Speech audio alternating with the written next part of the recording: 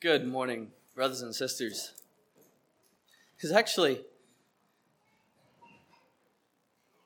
when I first had the responsibility of preaching, it's a little nerve-wracking thinking about standing up here. But a little part of my responsibility that I've come to enjoy is actually sitting up here before I preach and just looking into the faces. Y'all are normal people. And you're my brothers and sisters. And it's a privilege to be together. Why are you here this morning? Did you come to stay connected to that love of God like Drew was talking about? I trust that's the case. And I trust that we can be filled with truth, hear truth, and follow with doing the truth.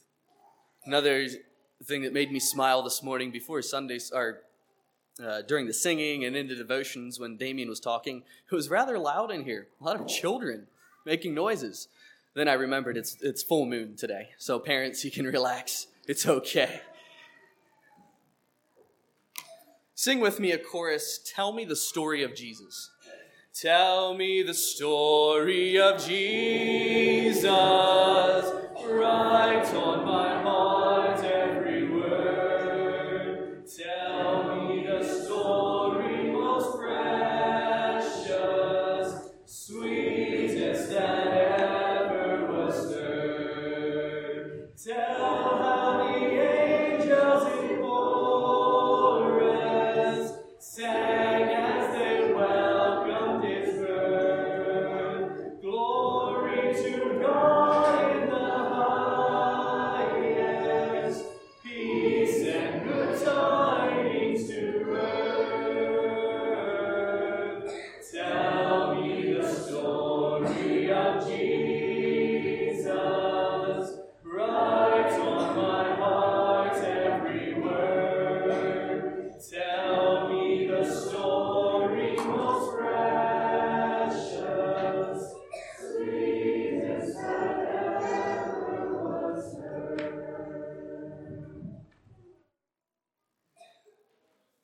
May our hearts be ready to hear the story of Jesus this morning. Anybody remember what the sermon title was from last Sunday? I'll give you a clue. Brother Leon had the message. The nature of Christ. Did you look? He cheated. The nature of Christ. How many remembered that? And some of us, came back. Most of us did not. What's up, guys? You guys are forgetful. We're forgetful people, brothers and sisters. It's the human nature. We forget. And often we need to make notes so we remember. I tell people I live and die by my reminders app. When there's things to do, I've learned I need to put them in there, else I will forget. There's some things we attempt to remember. It's like, oh yeah, I'll remember that. And then later say, oh no, our memory didn't serve us well. I have a memory from my childhood that sometimes somebody says, you're not going to remember it. He's like, I will. I'll remember that. There was, in the year 2005, we put an addition on our house. I was 10 years old. And one of my mom's, I think it was her cousin, came and was doing some work on the house. And he was a very friendly man. And so I was there chatting with him, asking him what he's doing. And he's like, you like jokes? I said, oh, yeah, sure. So he was telling me some jokes. Anyway, he was going along. He said, I bet you won't remember my name. So, oh, yes, I will. His name was Stumpy. I remember Stumpy. Of course, I'm going to remember that. About an hour later, I come back, and I'm intrigued with what he's doing. And I said, hey, Zach. Knock, knock. Good, another joke. Who's there? See, you forgot my name already. As a 10-year-old boy, I was offended. That was not a good joke to play on me because I was going to remember his name. There, he used something against me to purposely help me forget. I'm talking about remembering and forgetting. And that stuck with me because there was emotions with that. He actually kind of offended me in that. Emotions that happen with events stick with us. How many remember stories from your childhood? How many could name every event that happened in your childhood? No. But events stick out to us. Maybe looking back in your school years, specific events that happened. Maybe once you reach the teenage years, the specific things you did. That's because there was probably some emotions or things around it that made it stick. This morning, I want us to recognize we are forgetful people. We do forget. Another thing I had to think of, how do we respond when somebody reminds us? Sometimes I get like, hey, dude, do you remember to do this? Yeah, I remember. Come on, trust me. Sometimes I get a little annoyed. But then I have to stop myself and you know what? I'm human. That's okay if people remind me. We need reminders. How do we respond when we are reminded? I'd like to take you back to a verse in Luke 22. Luke 22, verse 32. Jesus is talking to Peter. He pulls Peter aside at the Last Supper, and he says, Simon, Simon, behold, Satan has desired to have you, that he may sift you like wheat. But I have prayed for you, that your faith fail not. And when thou art converted, strengthen thy brethren. In other words, help the guys, the brothers around you. And how did Peter respond? He says, oh Lord, I'm going to go with you even to death. What did he do several hours later? He denied Jesus. Peter was a forgetful man. And I can see him remembering this incident as he goes into the next verses of the letter that he's writing in 2 Peter. So you can now flip with me back to 2 Peter.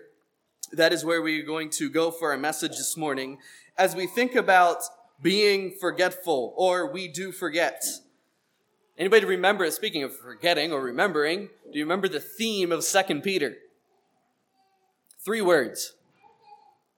Actually, I'll be impressed if we remember 1 word.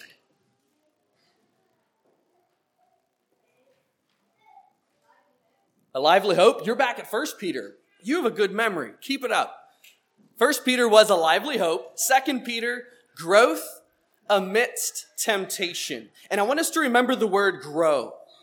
Growth is kind of our key as we go through 2 Peter. Growth amidst or amid temptation. And last sermon we looked grow in diligence. So we're going to look at different things that we are to grow in. And Peter presented grow in diligence. That's how we saw in the first verses. A reminder, the antidote to anything false is growth. Apostasy, or the fall, comes on the plateau. When life is easy, when life is good, is when apostasy or failure comes quickly. Let us remember that. And as we look around the world, it's a sorry state. There's temptations out there that are going to want to draw us, pull us. We need to recognize that. That's the state of the world that we're living in. And God forbid that we are on a plateau of whatever happens, that we fall. So, remember that apostasy or failure comes on the plateau of when we're just staying the same. Growth is what combats that. Title for the sermon this morning, Grow in the Word. So we're growing in something else, and that is the Word this morning. And my goal, I want us to see our tendency of forgetfulness, so we remember the Word. The Word lives. Let me back up. Men die, but the Word lives. Experiences fade, but the Word remains. The world darkens, but the Word shines. Join me in 2 Peter chapter 1 and verse 12. Wherefore, I will not be negligent to put you always in remembrance of these things, though you know them, and be established in the present truth. Yea, I think it meet, as long as I am in this tabernacle, to stir you up by putting you in remembrance, knowing that shortly I must put off this my tabernacle, even as our Lord Jesus Christ hath shewed you. Moreover, I will endeavor that you may be able, after my decease, to have the things always in your remembrance. For we have not followed cunningly devised fables when we made known unto you the power and coming of our Lord Jesus Christ, but were eyewitnesses of his majesty. For he received from God the Father honor and glory, when there came such a voice to him from the excellent glory, This is my beloved Son, in whom I am well pleased. And this voice, which came from heaven, we heard when we were with him on the holy mount. We also have a more sure word of prophecy, whereunto you do well that you take heed, that you listen, as unto a light that shineth in a dark place, unto the day dawn and the day star arise in your hearts, knowing this first, that no prophecy of the Scripture is of any private interpretation. For the prophecy came not in old time by the will of man, but holy men of God spake as they were moved by the Holy Ghost. Dear God, as we look at this next passage in 2 Peter, may you speak to us. May our hearts be soft. May they be open to growing in your word. Move among us now. In Jesus' name, amen. Wherefore I will not be negligent. Negligent is the opposite of diligence that we talked about in the last verses. Peter was focused. Going back to Luke 22, what did Jesus tell Peter to do after he was converted? He wanted Peter to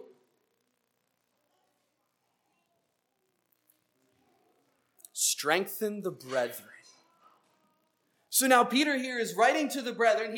First Peter, he saw they were in turmoil and persecution. He encouraged them. Then he got to 2 Peter and he's older now and life is better. Life is good. And he remembers what Jesus had told him. He said, Peter, you got to strengthen the brethren. And as he's there writing this, he says, wherefore, I'm not going to be negligent. I'm not going to forget what Jesus told me to do. I'm going to be diligent. And I'm going to continue to remind you, to bring in remembrance all the things that he had just talked about. Diligence in pursuing faith, virtue, knowledge, temperance, godliness. I'm going to keep reminding you of that, even if you get tired of it. Even though you're established in the present truth. How many feel like you're an established Christian? Some brave hands kind of going up. I would raise my hand. I like to think I'm an established Christian. Like I'm in the Word. I understand. I'm still understanding. I've not reached the place, but I feel like I'm there. Yet Peter says that no matter how you feel, even if you feel like you're understanding God, you're in the Word, you need to continue to go back. You gotta keep going back. And he says, no matter how established you are, I'm going to keep bringing these things before you. Some of the churches actually got a little annoyed at Paul for continuing to bring up the same things.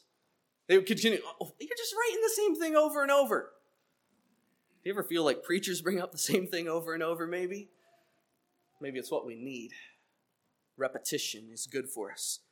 And this is Paul's response in Philippians 3:1. Finally, my brethren, rejoice in the Lord. To write the same things to you, to me indeed is not grievous, but for you it is safe. So that's what Paul's response was to. You're just repeating. You need it.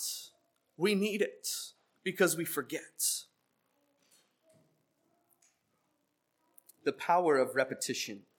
So Peter says, I'm going to continue to remind you of these things, no matter how established you feel. Stories can continue to be repeated and new things can come out of it. How many have looked at the story of Job before? Okay. How many of us are excited to continue looking at the story of Job? Again, it was opened up this morning, and there's new things that we can get from it. It amazes me what continues to come from God's word. It never gets dull. Let's stay in it. So Peter says, I'm going to keep reminding you. Verse 13. Yeah, I think it meets, it's necessary, that as long as I am in this tabernacle, any ideas what tabernacle means? His body. He called his tabernacle, or his body, a tabernacle, or a tent. I think this gives a little picture into how Peter viewed his body. He was passing on. He was camping. He was moving on. It's a tabernacle. He's going to move out of it. Peter had a proper view of himself. It's just a tabernacle. So while I'm here, while I still have access to this body, I'm going to stir you up by putting you in remembrance. We need to be stirred up. We need to be mixed up. That plateau gets too easy, gets too calm. We need to be stirred up at times, and that's what Peter wanted to do. Awaken, arouse them. So he's like, I'm going to keep reminding you, even if it agitates you, even if it stirs you up, it's for your own good. Verse 14, knowing that shortly I must put off this my tabernacle. Again, he refers to his body as the tabernacle, even as our Lord Jesus Christ has showed me. Anybody know did Jesus tell Peter how he was going to die?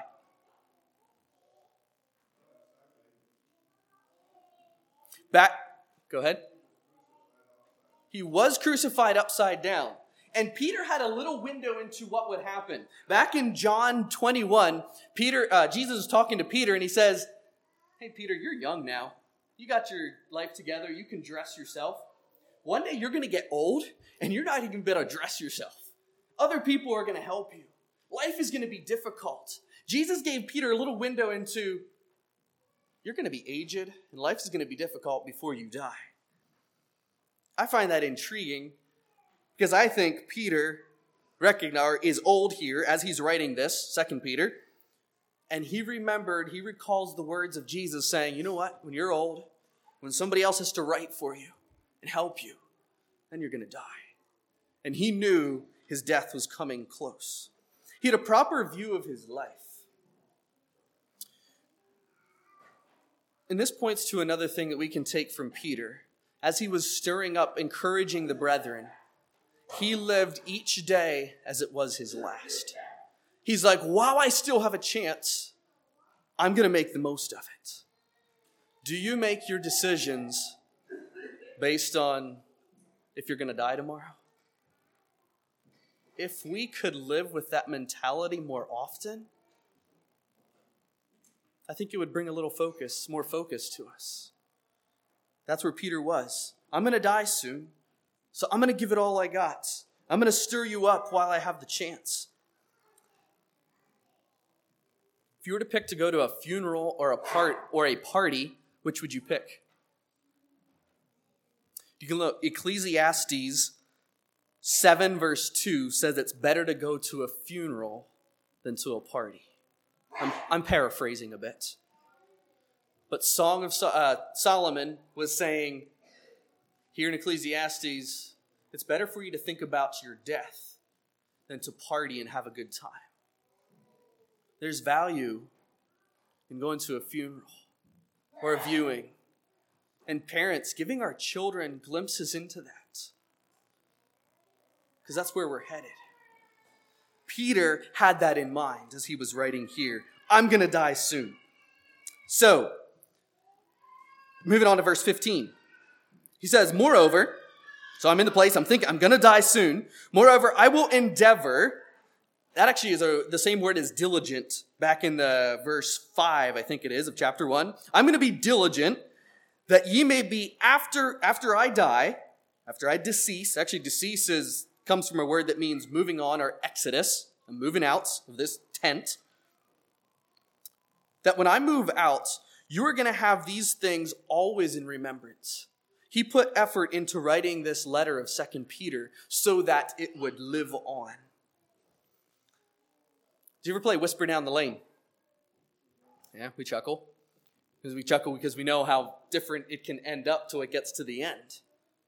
Imagine if we did not have the Word of God.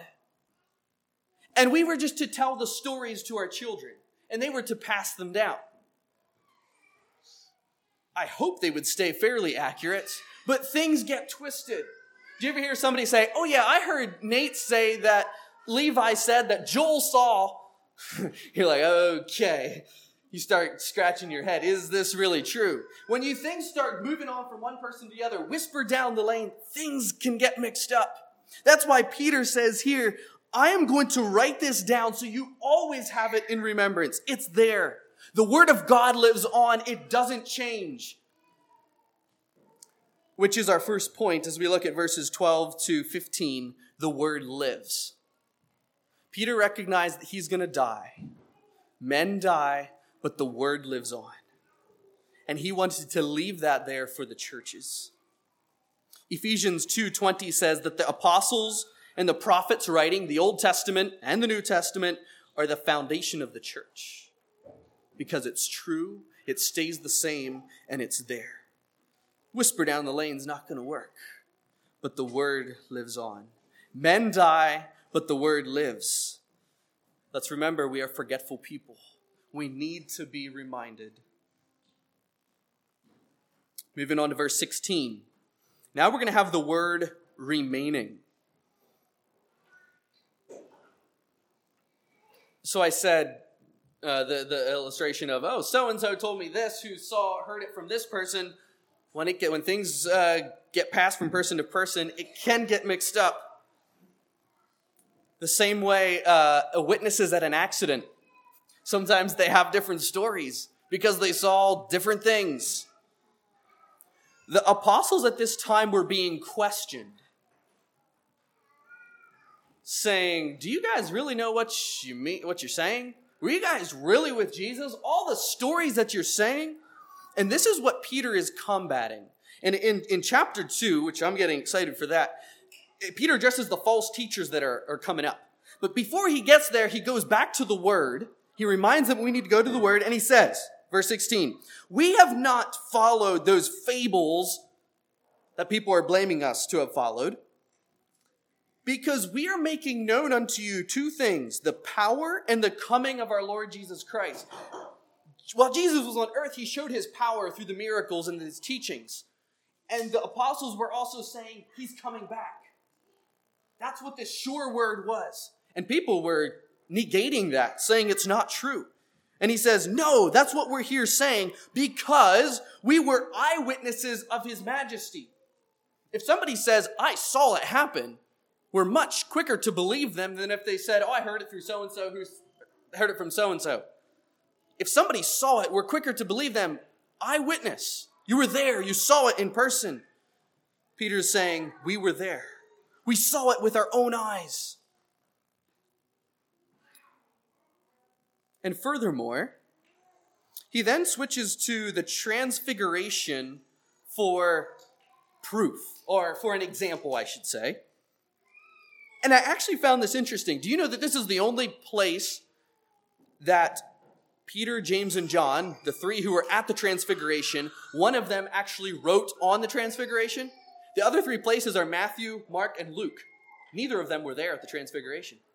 Only Peter, James, and John. And John didn't write about it, and I don't think James did either. So here, Peter was the only one who got it into writing that said, I was there. I saw it. And I find that interesting how he pulled up this example. And another thing is, if you look back at the Matthew, Mark, and Luke, a word that is used there is tabernacle. Because after the transfiguration was over, Peter said, Jesus, let's build a tabernacle, one for you, one for Moses, and one for Elijah. And Jesus says, no, that's not necessary. So as Peter is writing here, he remembers back to that very event and uses those same words. We just talked about the word tabernacle, and he uses them here. To me, that's pretty cool to see that coming together. Matthew, Mark, and Luke wrote about the tabernacle, yet Peter used it as well. So just a little interesting tip as Peter refers to the transfiguration. Then he talks about it in verse 17 and 18. For Jesus received from God. That moment, God gave him affirmation that he was his son. Up there on the mountain, a voice came This is my beloved Son in whom I am well pleased. That was affirmation for Jesus. And then I can almost sense Peter getting excited as he goes into verse 18. And this voice, that voice that I'm talking about, we heard it too. We were with him on the mount. So not only was it affirmation to Jesus, it was affirmation to the disciples that Jesus was who he said he was. And back in Mark and Luke, it says, the voice also said, hear ye him, or listen to him. That was directed specifically at the disciples. So Peter here is bringing the church back to truth, saying that it's real. I'm writing about it. I need to remind you of this. There's false teaching that is arising. But it's true. It happened. I saw it. The word remains faithful.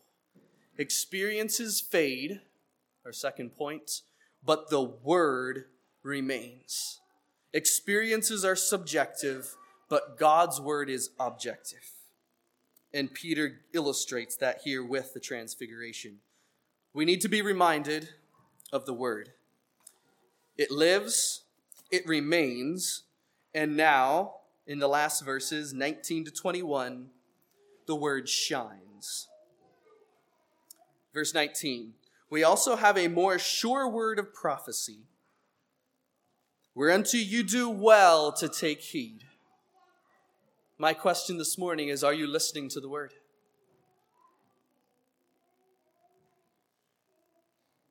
Are you hearing the word? Are you in the word? We hear it all the time that we need to be in the Bible. But again, I remind us, ask yourself, are you in it? You do well to take heed, because it's a light that shines in a dark place. Our world is dark and it needs light. And this is what's going to shine. And the day dawn, he's referring to the dawn, the day of Christ's return. And at that moment, the true light is going to shine in our stars, the day star.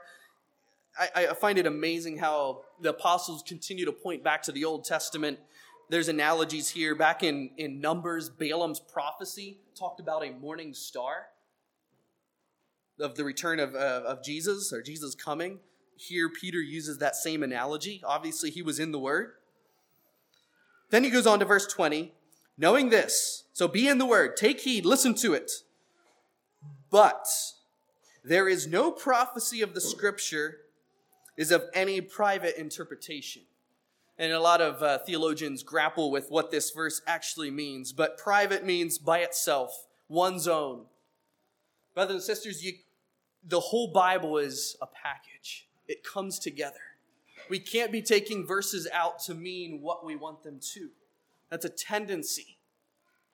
It comes together. Looking at the word together. It's not a private interpretation. And I think another meaning Peter is trying to bring across here is that it comes from the Holy Spirit. And the Holy Spirit gives direction. And he points to that in the next verse. Verse 21, our last verse for this morning. For the prophecy came not in old time by the will of man.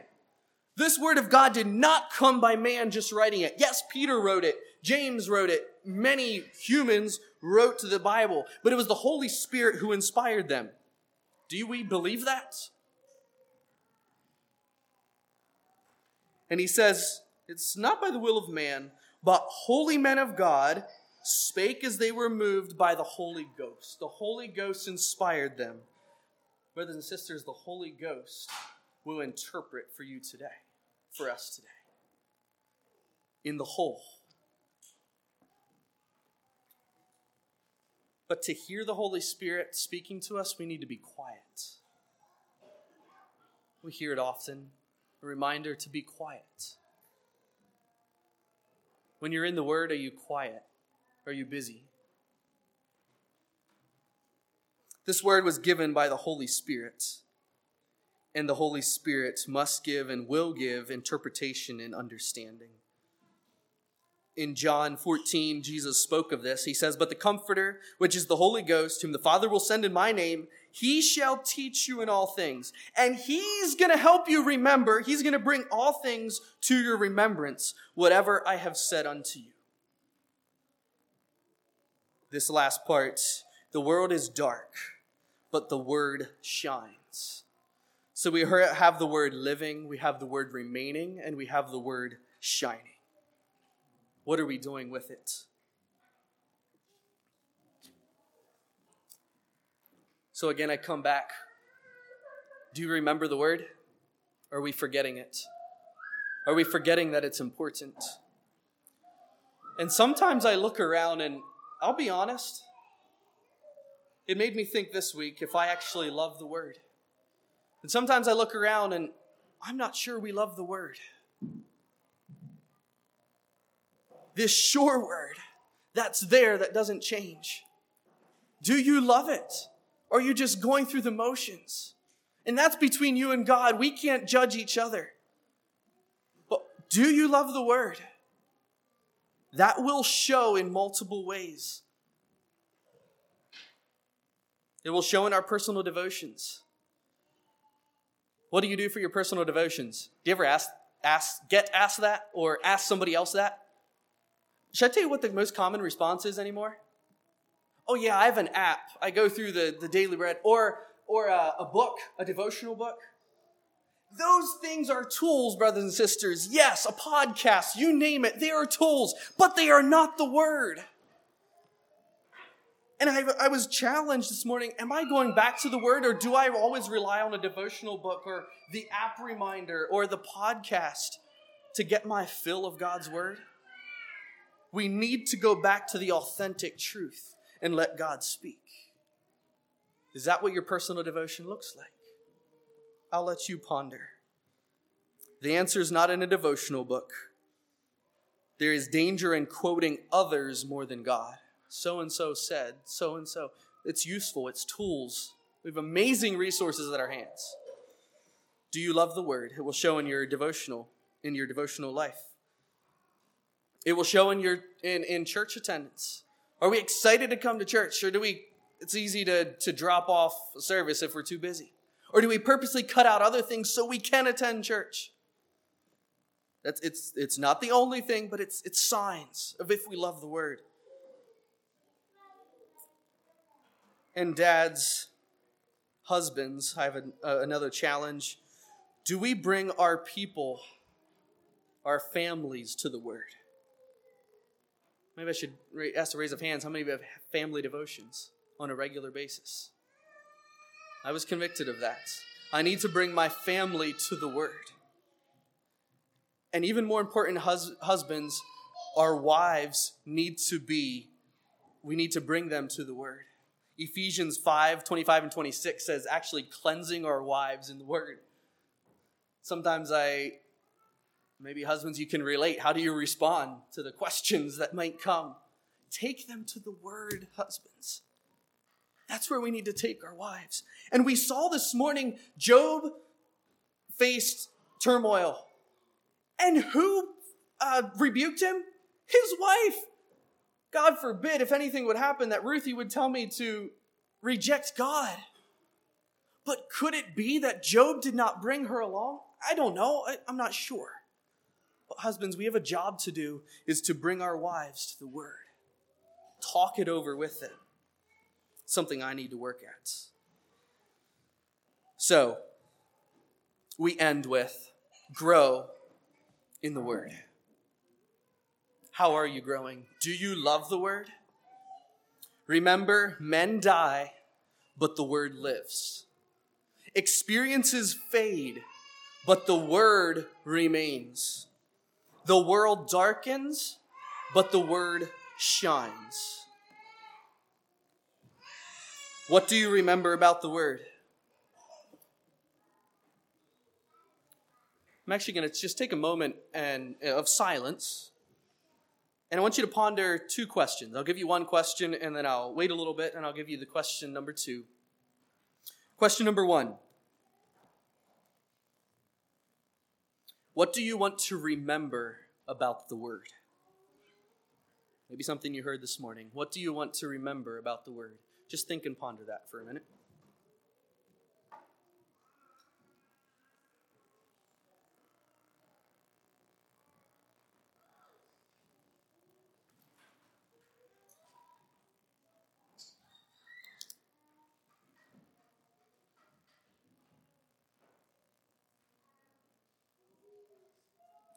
jot it down if you have a pencil handy. Question number 2, how are you growing in the Word? Maybe God showed you something that you need to grow in. You need to put aside or add or to grow in the Word. Question number 2, how are you growing in the Word?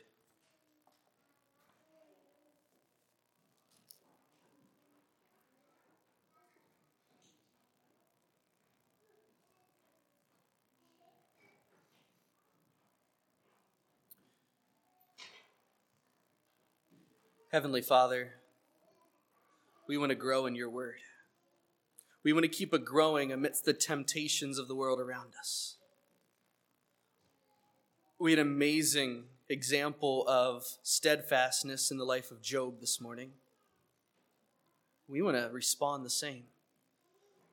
But it's going to take being in the Word that lives and remains and shines. And I pray that we would continually remember that we forget.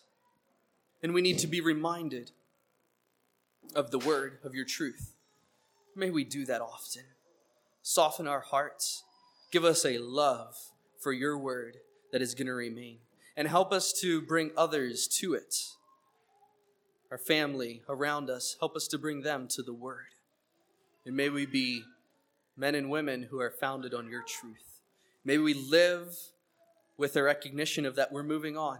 Live with diligence where we are and continue to grow where we are.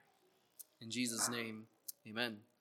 Take out your Christian hymnals and turn to number 317. Let's end with that. Tell me the story of Jesus. Let's sing verses 1 and 3. 317. Tell me the story of Jesus, write on my heart every word. Tell me the story most precious, sweetest that ever was heard. Tell how the angels in chorus sang as they welcomed his birth. Glory to God in the highest, peace and good tidings to earth. Tell me the story of Jesus, write on my heart every word. Tell me the story most precious, sweetest that ever was heard. Tell of the cross where they nailed him, writhing in anguish and pain. Tell of the grave where they laid him. Tell how he liveth again. Love in that story so tender, clearer than ever I see. Stay, let me weep while you whisper, love paid the ransom for me. Tell me the story of Jesus, write on my heart every word. Tell me the story most precious, sweetest that ever was heard. Please stand for our closing prayer. Heavenly Father, we want to hear. We want your word to be on our hearts. We want to hear the story of you over and over. May we continue to grow in the word. I thank you for my brothers and sisters here this morning. May we leave from here with our hearts filled and with a desire and a diligence to do and to follow through what you've shown us. Take us as we go throughout our week. Help us to be a light that shines for you. Bless us, we ask. In your name, amen. You are dismissed.